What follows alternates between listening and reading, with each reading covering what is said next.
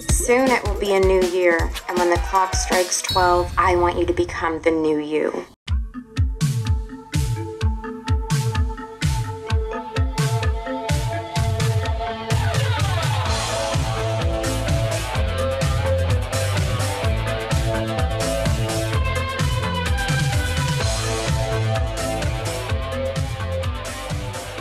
Hello and welcome back to Scream 101. I'm Brennan. And I'm Sergio. And we're starting a whole new marathon. We're doing the Blumhouse Into the Dark movies, one a month. We're starting with the January one because we're cool like that. But anyway, first, let's do 10-word reviews of the movie we watched a little too late last night. The Turning. Oh, yeah. I was like, what did we watch last night? I mean, that could be your review that you just forgot it existed. You know what? Yeah, that's going to be it. Okay. What did I watch? And my review is, the title describes how I immediately turned against this movie. That's good. Thank you. So yes, we are here today to talk about I believe the 4th episode of season 1 of Blumhouse's Into the Dark, the television motion picture Event. Event, yeah. It's called New Year, New You, and here's the plot. A group of old friends gather for a girls' night on New Year's Eve. But as they begin to rehash old memories, many of the gripes they've been harboring manifest in murderous ways. Yep. But also, the way they spelled girls' night was like girl apostrophe s, and I was like, oh, one girl has a night. One girl has a night. Like they arrived for a girls' night, and I'm like, oh, which girl? Okay, I get you. Anyway, that just amused me. Mm-hmm. We rate all of our movies out of 5 on scariness, campiness, effects, and quality. Sergio, what's your scariness score? 2. Hey, me too. Yeah, the movie isn't really... The movie, I feel like, is very artsy. It makes some artistic decisions that I don't necessarily agree with. Mm-hmm. And I feel like that hampers down the scariness aspect of it. What might some of these decisions be? Well, there's a lot of like flashbacks to the past, and they're not really like clear flashbacks. They're more like, just kind of like vignettes, which it makes sense because it's kind of like, memories are being triggered and she's also trying to repress them and not remember them. Mm. So it makes sense as to why they're doing it. It's just you get like literally like snapshots like in the middle of the movie or looking at something again, looking back at something that we haven't seen yet, and then it's confusing. And it kind of pulls you out of it. Because they happen at really, like, important points. And so I'm just here, like, trying to be scared, trying to be, like, what's happening? Because something's going to happen in this movie. But then also it's just snapshots of something unfortunately happening to someone else. And for the longest time, I felt like it was rape. But then, sorry, spoiler alert, it's not. So it was an interesting decision to be made. Yeah, I definitely had a problem with those as well, and not necessarily the vagueness, because it's a horror movie. We know that the main girl who keeps staring out of windows has some traumatic backstory. Mm-hmm. But the thing that was weird to me is how unclear it all ends up being. Still, it does turn out that they all had not even friend, but high school acquaintance. And the kind of ringleader of their group, Danielle, who is now a Instagram lifestyle blogger. She basically bullied this girl to the point that she committed suicide. Mm-hmm. But do we ever get an explanation for why or how the main girl came to have a scar on her face? No. Because it seemed like that was going to be a huge part of the backstory, because it's why she quit acting and why she's kind of jealous of Danielle's exterior prettiness and success and all that stuff. It seems to be entirely tied around that. Mm-hmm. And I'm not saying oh, if you have a scar, this is how it must be. This is how the movie is presenting it. Mm-hmm. And we never find out where that came from or why she's dealing with it. I think the scar might have come from the fact from the girl who committed suicide. I think she might have given it to her, maybe as she was fighting back or whatever. Yeah, I don't know. But for the most part, we're never really told where that comes from, and it's kind of sucky because they do, like you said, build it up to be this important thing that we just never get any kind of resolution on. Yeah, I don't know. It was interesting. But anyway, I also gave this 2 out of 5. I found it to be very similar to Karen Kusama's The Invitation, at least in the first half, where it's kind of like a dinner party that is, you know, a slowly boiling pot of like, oh, something's very wrong here. Yeah. That's a good analogy. Thank you. No, yeah, because you know something's gonna happen, and you're just waiting for it to happen. You're waiting for it to kind of get spooky, but until then, you're just kind of left with this uneasiness. Yeah, there is. It's not scary, but there is a tension to it. Because it's obviously gonna be bad. Just the way she looks at something. We hold on knives for a second too long. Oh yeah, that's a very silly horror movie thing where it's just like, we haven't been scary yet, but here's a shot of some knives in a kitchen to remind you that yes, the horror is coming. It's Don't on worry, its way. sit tight. So yeah. Yeah, But sorry. I think that speaks of a lack of confidence in the audience. But to be fair, it's the Blumhouse Hulu audience, so it's probably like a bunch of 14-year-olds who are like, hello, kill someone. yeah. So I dig the uneasiness. Once stuff starts happening, like I'm like, okay, this is actually cool. There are some cool, like, quote unquote scary moments, or moments where, I mean, I'm not really on the edge of my seat, but like I was perked up, like I was paying attention. Yeah, there's an energy to it. It's like a fun genre energy thrill ride, whatever. To see who's gonna be the first to die, who's gonna betray who, like those kinds of things are good aspects of this movie. And do I want to say improve the scariness score, make it a 2, potentially make it a 3. But I think that the snapshots that I mentioned earlier are kind of what like holds it back for me. Okay, yeah, no, there are some stylistic choices in this movie that are questionable. Some of them work, some of them don't.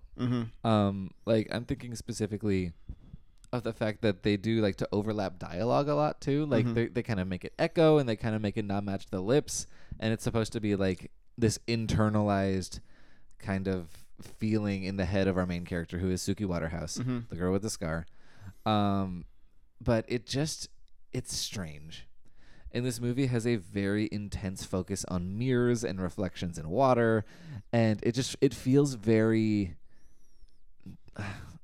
student filmy, because this movie it's about surfaces. It's about like the image that we project to the world, and the differences between the life that this girl puts on Instagram and the life that she actually leads, where she is a horrible, murderous monster.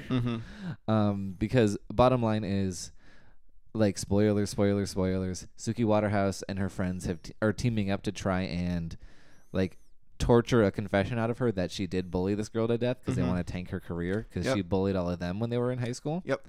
But she kind of turns it around. She kind of manipulates one of the girls and brings her on her team, and so it's kind of like 2 against 2 fighting for survival, like in this house that's pretty closed off.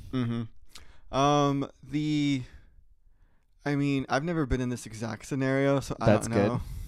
I don't know how tensions would actually run, and like what would be going in the mind of someone. And to be fair, they're all drinking. I'm sure there might have been some light drug use as well. So that does, change people's inhibitions. But I imagine that if you're dead set on like not torturing someone, but like extracting the truth from someone who berated you for years ago, you're not going to be easily swayed by just, hey, I can offer you rich fame and fortune, Yeah, but there's also the fact that Suki Waterhouse took it way farther than either of them had anticipated. That's true. Because they thought they were going to just like corner her and like record her and just like kind of verbally berate her until she spoke. But she ends up like being tied to a chair. Suki Waterhouse, her tortures are not, really bad. Like she kind of just does her makeup like Miranda sings, basically. And she may or may not dump water on her or something. She definitely, goofs her up a little bit, but she's not in pain. But still, if your friend was doing that to someone that you grew up with, you'd be like, okay, let's calm down. Like, let's untie this person. Yeah. Because that is too far. Yeah, no, you're totally right. I forgot that Suki kind of just went off the deep end. If only because I was like, yes, finally you're acting, or you're not, I don't want to say it like that. You're finally, you're unleashed. You're a character, because you're not just this shy girl whose clothes don't fit or whatever. Yeah. Well, that's actually something I wanted to say, because you had mentioned that Suki Waterhouse's character is really boring. And I think that is something that this movie does have in common with The Invitation, because The Invitation stars Logan Marshall Green as someone who is also kind of dealing with his horrible trauma and not processing it very well, and like letting it kind of poison him from the inside. And thus both characters are very empty of emotion, because they're processing all this trauma and just trying to push it back. Mm-hmm. And it's not that the acting is poor, it's that it's not a very dynamic character to watch. Because they are kind of this hollowed out shell person, both of them. But once that midpoint hits and Suki gets to kind of let her hair down, things get really exciting, and like her character improves by a wide margin. And that's it's not saying that people who are dealing with that stuff aren't interesting. It's that if a script isn't really getting in their heads, they can be a really blank slate to watch. It can be a lot of nothing. But yeah, so that gets really interesting. And I think that explains why the friends would turn against her so quickly. Maybe not to the point of knife murder, but at least to the point of not being on her side to torture this girl. I get that, because one friend, one friend goes on the other side, like completely like 180. That's Chloe. That's Chloe's character. And then there's Kayla. Yes, who's played by Kirby Hal Baptiste from Barry and The Good Place. Her character is just like, you know what, fuck it. Like, I love her line where she's like, God, this is all just so dumb. You're all the dumbest people I've ever met. I should be at home with my, betrothed or whatever. With her girlfriend. Who they're planning on moving in together. And I was like, good for you. Like, you this is all just so dumb. But go ahead. But spoiler alert, isn't it the ultimate U-Haul lesbian move for like a year in to die together? I don't know. It's like that's just moving so fast. Okay, sure. I don't know enough about lesbian culture to be like to say yes. I know they like the Home Depot. Okay, I mean, I was just if they ever take a trip to the Home Depot. Lesbians, tell me that my joke was great, because I know it was. Okay, I have no opinion. No, just because you're supposed to do that in old age, but they're like, let's just do it now. Let's get it over with. Okay, perhaps lesbians better than I. Okay, but anyway, yes. One of the main characters is a black lesbian, and yes, she does get murdered first. So, good job. Yeah, that was sad. I was like, okay, yeah, they're including a woman of color. They're making her queer. And I was like, yay, Blumhouse. Yay, Sophia Takal. And I was like, oh, she's the first to die. How unfortunate. Yeah, and then her partner dies. As well. And so it's like, well, womp womp. Thank you. Thank you for this representation. As if we weren't reminded enough that queer bodies are tagged for death. But yeah, so I don't know where I was going with this, but you're talking about how they turned on her and one of them didn't. Never mind. This conversation took a turn. Yeah, we're covering, we're well beyond the realm of the topic that we were supposed to be on, and that is fine. All right, so now we're on campiness. Yes, let's do campiness. 3. Fair. Oh, you know what? I am gonna have to agree with you. I was giving it a 2, but then I remembered all the like self-help quips that Danielle had in the end when she was trying to murder people about like, you're really manifesting tonight. I'm so proud of you. And I was like, oh yeah, that's real silly. So we should mention that Danielle is a YouTuber. She's like a vlogger. Yeah. And she's a beauty vlogger, and she gives like self-help advice, and she's about to get a television show. If we haven't already mentioned that. I mentioned that she was like a, self-help wellness guru Instagram person. She makes millions or whatever. 200,000 in passive income alone. And this is the part where Sergio's eyes lit up. Yeah, I was like, oh, money. And the actual content of the movie is bookended by Danielle's like beauty tips at the beginning, and then spoiler alert, a beauty tips not brought to us by Danielle, but by Suki Waterhouse, whose character's name I do not recall. Exactly. And those parts were campy as fuck. I mean, the beginning part, it was just kind of confusing. I was like, what the fuck is this? Yeah, you thought it was a commercial on Hulu? Yeah, I was like, this is just a really bad commercial. Hulu got to step up its game. And then the second one, I was like, okay, this is just really, really campy and funny, and like showing just like the hollowness of internet celebrity and just how kind of like fake and forced it is. And manipulated. And yeah, I mean, personality is rhetoric, it's interesting. But yeah, it was funny, and that was to me the campiness part, the best part of the campiness. I agree. And I will say, look, I've been pretty harsh on the script for this movie, but I do think there's a lot of interesting stuff going on here.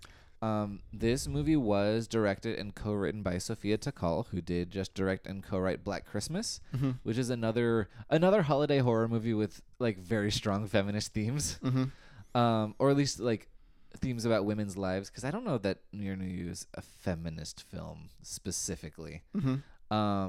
it's just about the kind of dangerous world of like surface level Instagram culture causing women to tear each other apart, basically. Which I don't know is like a feminist thing necessarily. It's just like about women's lives. But yeah, no, it's both of those movies are very political and very like, politics forward. And I do think this movie for me worked better at that. I think she probably had maybe not more time to work on it, but I think the ideas were clearer. I really liked like the makeup torture, the whole Miranda Sings thing, like because she's using her own like beauty products to turn her into this garish looking clown, and I do think that that's a really interesting visual metaphor to underlie like the way that beauty can be used as a weapon or to destroy people. And I thought that was really cool. I don't know, I guess that's not campiness, but I was just trying to say that like there are a lot of things I liked and a lot of things I disliked about the kind of subtextual nature of this movie. But yeah, most of my campiness score comes from the house itself, which has a sauna in it. Oh yeah, which is bananas. That's wild. And then also when Kayla and Suki Waterhouse are trying to escape the house, they go through the garage and they immediately tried to open it by hand, the garage door. It's like this is not how garage. I've been in hundreds of garages in my life. Just push the button. It's inside the door. It's gonna be right there. What are you doing? Yeah. As someone whose parents work exclusively with garage doors, I know that there are multiple ways to get out of a garage door, whether or not like it's electronically functional. There's like an escape, there's a button, there's just so much you can do. A catch or whatever. And so the fact that they didn't do any of it, I'm just like, come on now. They kind of just tried to put their fingers under where like between the garage door and the ground and like lift it up. And to be fair, it was successful. It's a hard way to do it. But you needed to be afraid for them for a minute. So that's fine. I was afraid for them. I was like, Are you all right? Are you well mentally? Yeah. No, we're being chased by two crazy bitches. How is your mental health right now? But I did like how once they actually lifted the door, Chloe and Danielle were waiting for them on the other side, and then Kayla's character just like really like not karate chop, but like drop kicks Chloe. Yeah, she kicks Chloe like right in the boob. Yeah, it was funny. She was like, yeah, and I was like, okay, good job, Kayla. Yeah, so that was one of my favorite moments that made me laugh too. Yeah, this movie, it, like we said, it really kicked into gear in the second act, and it's a lot of fun. And I did like the interpersonal like dinner party tensions of the first act too. Like a lot of the horror-y stuff wasn't landing for me, but the idea that Suki is just kind of stewing and can't handle her hatred of Danielle any more than she already has, and she keeps like sniping at her in these really cruel ways. I think the two halves are very different, but they complement each other. What's your effects score? My effects score is, what's it gonna be, Brennan? Effects. You can roll a die. It's a 6.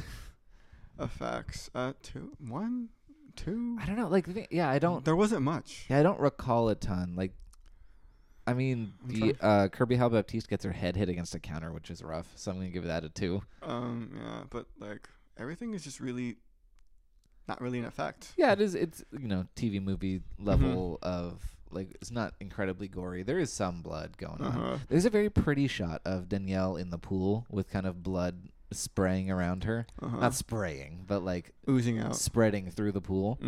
That was cool. Yeah, that was cool. I'm trying to think. I don't think maybe the sauna. I really did feel like I was in the sauna. Oh, that was rough. Yeah. Yeah. You just feel the sweat and the dehydration and. Yeah. Fun fact about me, that was the first time, that same day we saw that movie, was the first time I'd ever been in a sauna. At the gym? Yeah, because I was like, I'm going to be brave and go in here with all these other men, and honestly, it's fucking gross. So, take it from me, it's not cracked up to be great. But, yeah, it's really hot, and I could only stand it for a minute. Granted, I had a shirt on, but still. So yeah, it's just gross in there. But you felt it. You feel it, yeah. I'm surprised they didn't strip when they were in there, because you can only be clothed in there for so long. I'm also surprised that they didn't realize that they had a bottle of champagne with them the whole time that they could have used to smash the window. It took them like a full half hour to be like, oh yeah, let's look for clues Mm-hmm. or for things we can use. Mm-hmm. They were like, we'll just sit here and allow death to take us. Mm-hmm. And again, another reason Kirby Hal Baptiste should have survived this movie, because she's the only one who has a brain in her head. Yeah, she's a doctor. Good for her. Yeah, well, it's like a child psychologist or something. A doctor. Yeah, no, I was just trying to be specific. I wasn't saying that's not a doctor. Uh-huh. She definitely helps children on a one-on-one basis. I don't remember that, but I Somehow. believe you. Yeah, no, she talked about like a girl that came in who had like really intense problems, and she was like helping her and watching her grow and like being really proud of her and stuff, Mm-hmm. and like making a difference. Mm-hmm. Good for Kirby. I know, she's great. All right. So next category is Quality. Quality. 2. Okay, fair. I'm giving it a 3. I had fun. All right. I'm giving it 2. Does it deserve a 3?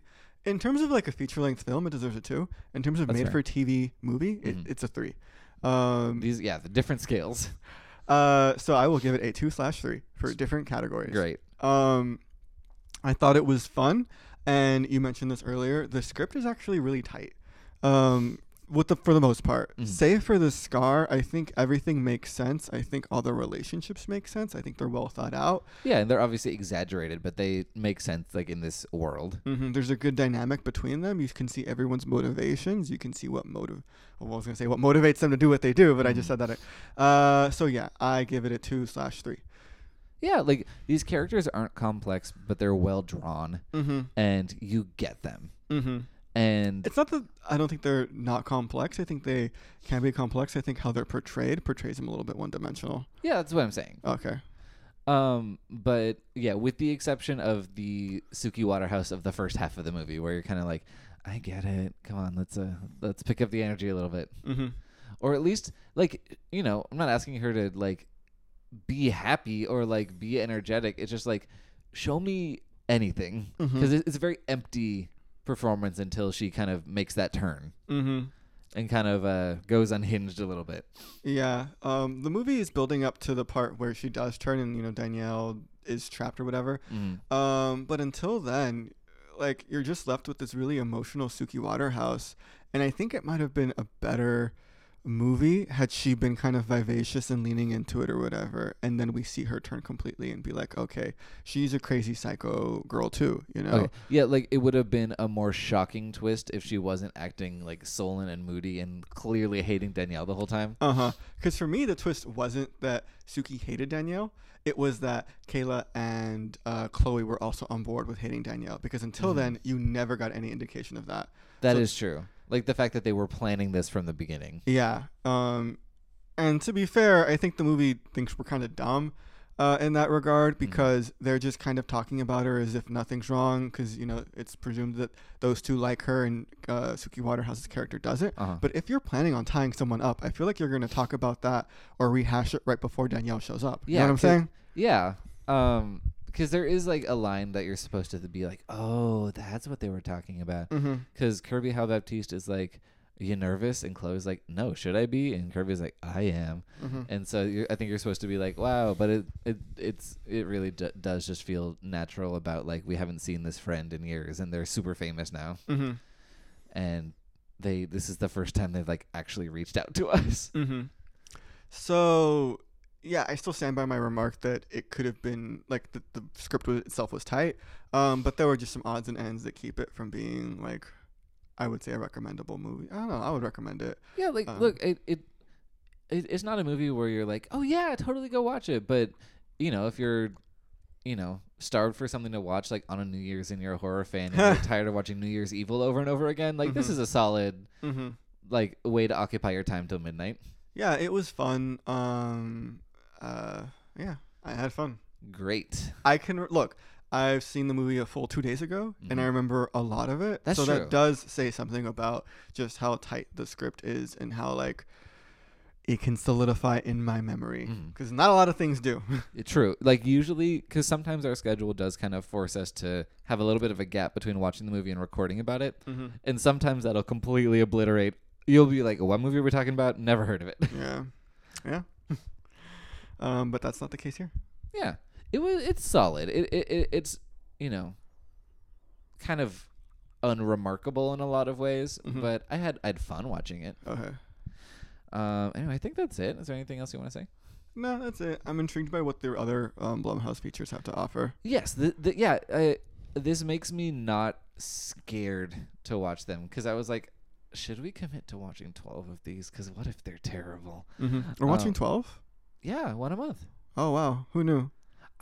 I told you and I asked you like 13 times if that was cool with you because I was like, this is a big commitment. You must And have you said asked. yes all those 13 times. Well, hey, I'm just now thinking about it. Oh my god. Anyway, you can find us on Twitter at Scream101pod. Our theme song is A Beat for You, and next week we're actually going to be continuing our Into the Dark marathon. So we'll really get a broader view of if this is a good idea or not. We're watching the February one. It's called Into the Dark: Down. So that makes me think it's about an elevator, but we'll find out. We'll see. Yeah. But yeah, until next week, good luck on your journey. And stay gold, everybody. Bye-bye. Bye. This episode was brought to you by Pod People Productions. To find more episodes of this show and others, please visit podpeople.me. It's podcasts for the weird at heart.